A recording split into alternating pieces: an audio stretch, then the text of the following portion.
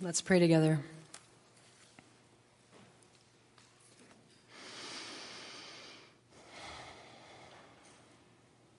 Christ, you are before all things, and in you all things hold together. In you all the fullness of God was pleased to dwell, and you bring to us a wisdom that is troubling. Teach us with all your saints, beyond our striving, your true wisdom, and bring our lives to flower, less wearied with our effort and more aware of your power. May it be so among us today. Amen.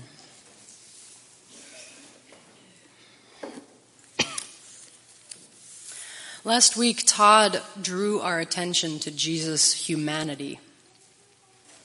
We often don't linger there, but in some of these texts in Mark, we get glimpses of an exhausted Jesus, needing a break, trying to escape the crowds, and even needing to learn something through a cross-cultural encounter. And yet we feel pressure to have things figured out, or somehow to be magically competent without going through this humbling learning process. Sometimes we buy the illusion that we can keep pushing ourselves without a break, or that we should even attempt to be something other than fully human.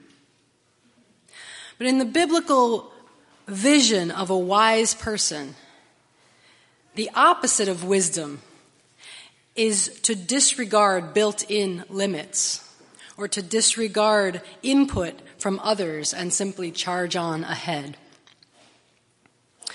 The well-known naturalist writer Wendell Berry spoke powerfully about the need to know, first of all, that limits exist, and to live respecting these limits. To simply be who and what we are, just as nature is only what it is and not trying to be something else.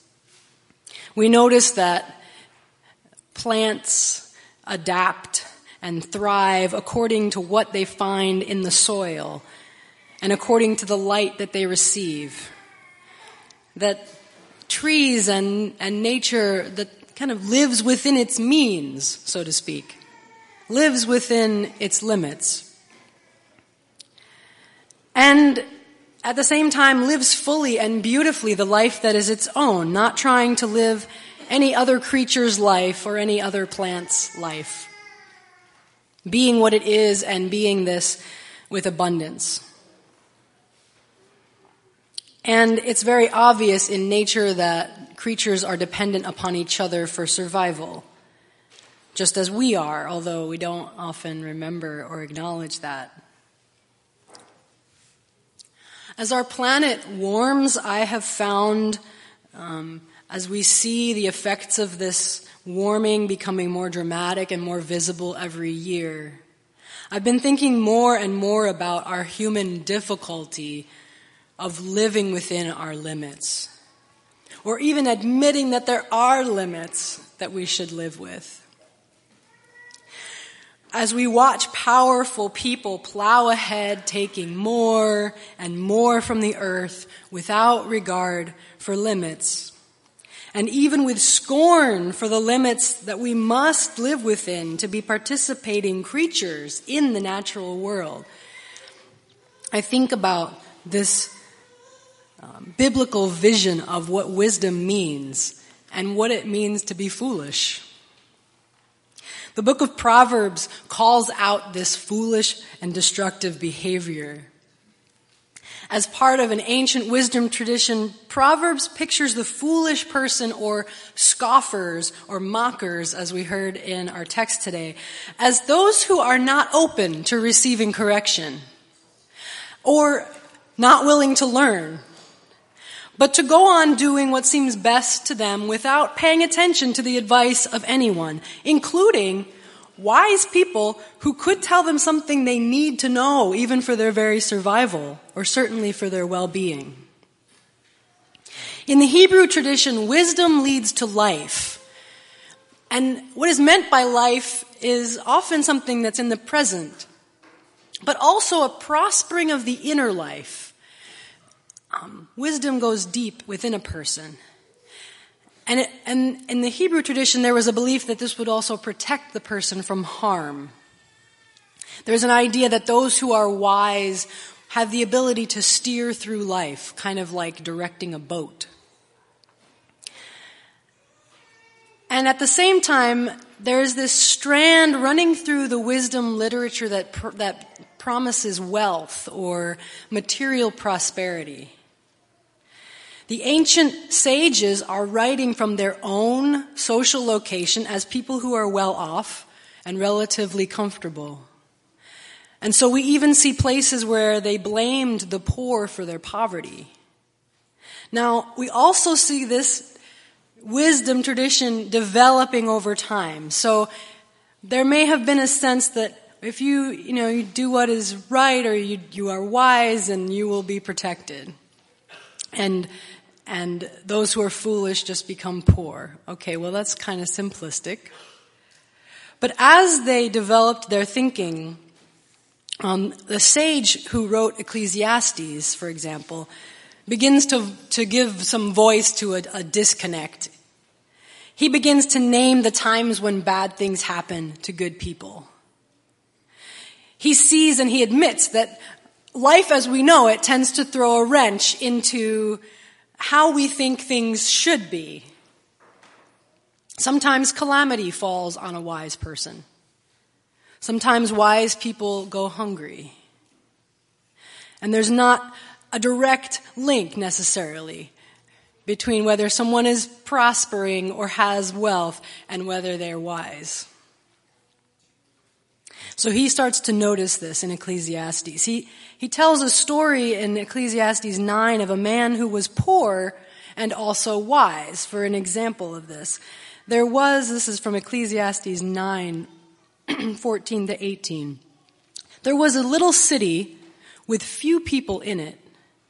A great king came against it and besieged it, building great siege works against it.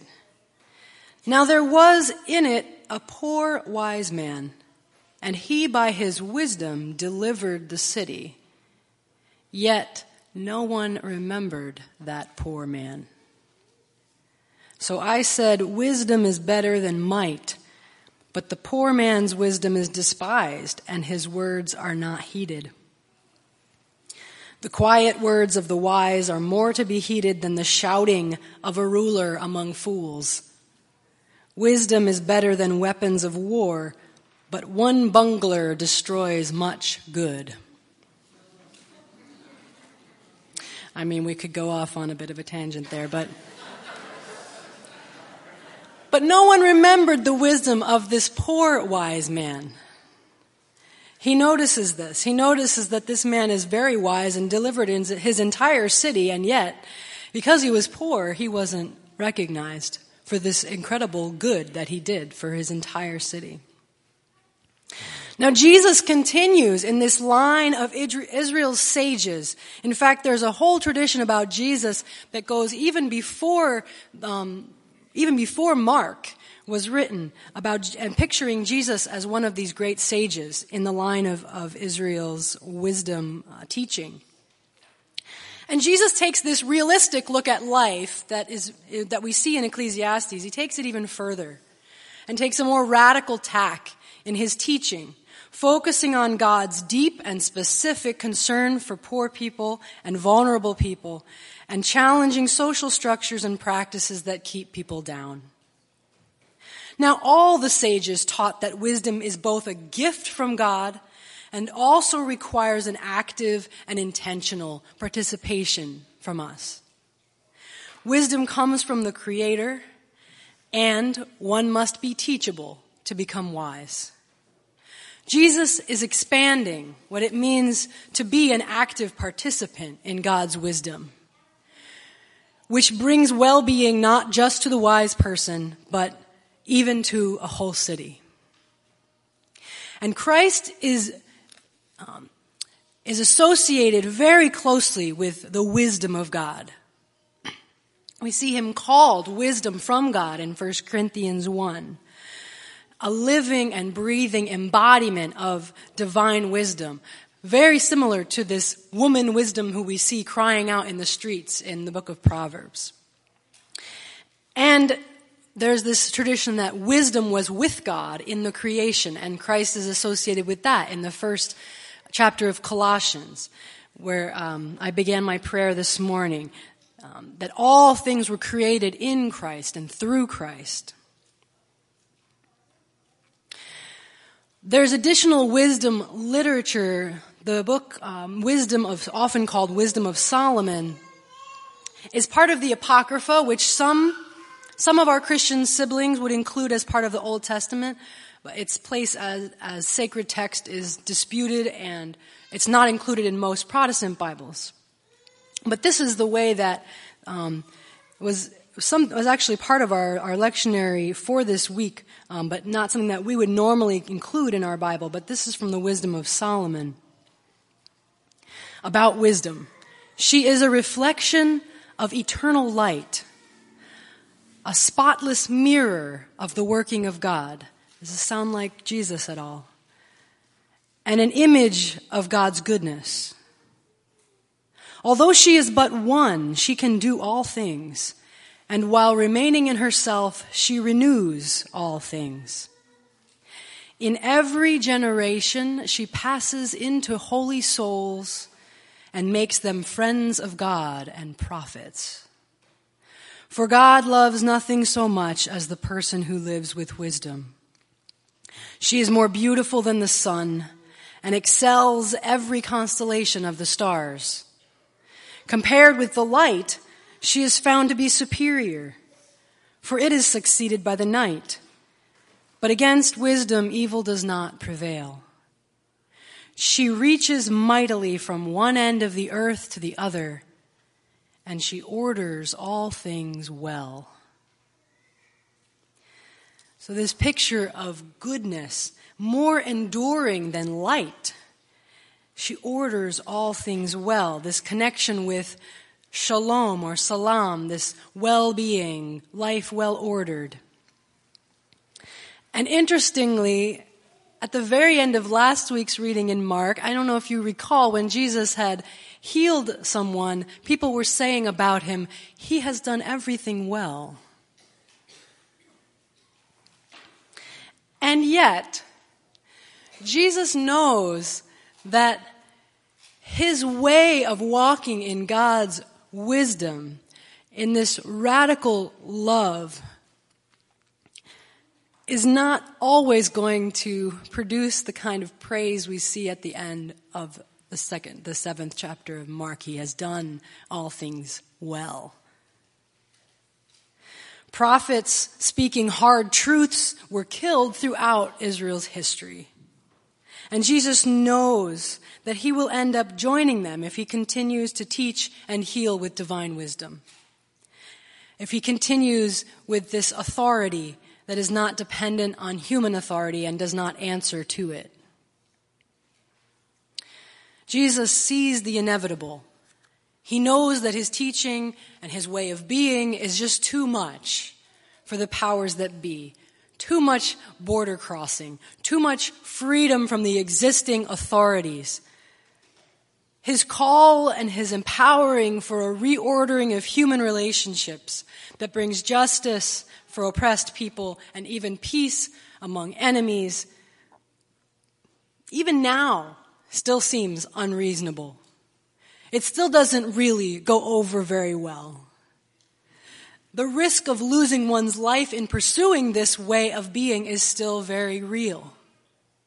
And Jesus knew that it would cost everything. And he wanted his friends, his students, to be aware and prepared. And Jesus' teaching about what lay before him is so scandalous that Peter takes him aside to set him straight.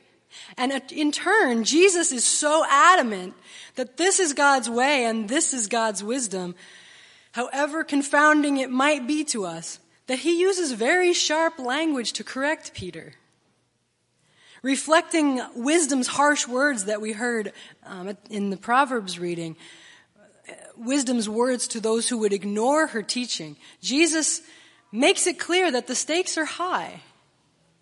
Why forfeit your life when you could offer it to God in trust?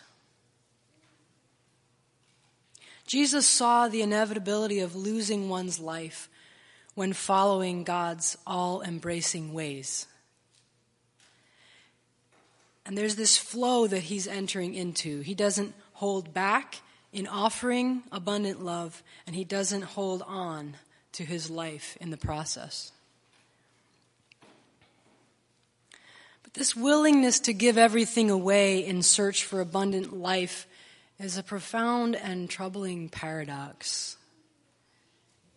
Jesus always seems to take things too far. And as we see with Peter's response, Jesus' way can feel unbearable. On the other hand, Jesus is watching the extremes of Roman imperial power and religious powers taking the role of God and destroying life. They were perhaps just as extreme in the other direction. And he knew that the divine imperative, the divine breath, is sustaining and nourishing life. But the paradox of saving our life by losing it gets more complicated and gets deeper when we think about the ways that we are shaped by our own culture, our own personal histories, our own personal pain, and even the history of the church. Give yourself away can be a triggering phrase for some people. And deny yourself feels and means different things to different people. And there are so many reasons for that, right? Like how much money a person has, or how much access to basic necessities, or what your family patterns and relationships are, or how confident and secure someone feels, or whether someone walks through life in a male body or a female body or a trans body or a white or a black or brown body. It would seem that being willing to lose one's life is a different thing for different people. And yet, Jesus is speaking to crowds that are largely people with little money and little power, at least by the empire standards, many of whom probably could not read. And still, he's saying these difficult words to them. Of course, Jesus himself was poor, so he had a little more clout maybe to be bold about this. But what if Jesus is teaching them about something within them that needs to shift first? Something about the wisdom of love. Could it be that Jesus is challenging them and us to prepare ourselves on the inside to be able to face whatever might come at them or at us from the outside? Jesus knows that God's way of loving is so generous that it appears absurd and is threatening to people holding power, whether it's power in government or established religion, yes, clergy included, or on Wall Street. Because in these settings, the idea of letting go of control or not clinging to what you think you need to protect is really unthinkable. It's all about managing the crisis or managing people or managing money to get the results we want. Often living far beyond our natural human limits and doing violence in the process. But love is not manageable. following Jesus is not manageable. It is only with our opening of ourselves and our allowing God to be God in us, through us, that it is possible to follow Jesus. Maybe said a different way, the sooner we make our peace with not being in control of our lives, the better. We have choices, certainly, and it's important to give care to our choices. And choices can lead us to a greater openness and a greater willingness for God's ways to be lived through us. Or they can lead to our being more closed and more willful toward the wisdom and the Spirit's overtures toward us. But the primary choice is really just that, to go through life with open hands more and more of the time. Not to cling to my life as I know it or expect it to be. Even my inward life, and maybe especially my inward life. And to learn from Jesus a way that neither disrespects our core self nor tries to control outcomes. In trusting God to the extreme, Jesus does not assume that the wise will be spared pain or suffering. But Jesus knows that God does not leave us, will not leave him, even in death. And that resurrection and not destruction is the end of the story. Much of this wisdom that I've been learning and that I'm sharing today about this open-handedness comes through a centering prayer tradition and comes through a particularly wise woman named Cynthia Bourgeau, who writes about centering prayer and other things. And she speaks about in the wisdom of divine love that nothing is ever wasted. It might seem like the cross itself is really why. Why did this wise and innocent person need to die? But this assurance that any outpouring of self is a pouring into the divine flow of love in God. And that when we are willing, this love and this life of God flows through us as well. And so we join the dance of the triune God, who alone is able to hold and transform all things.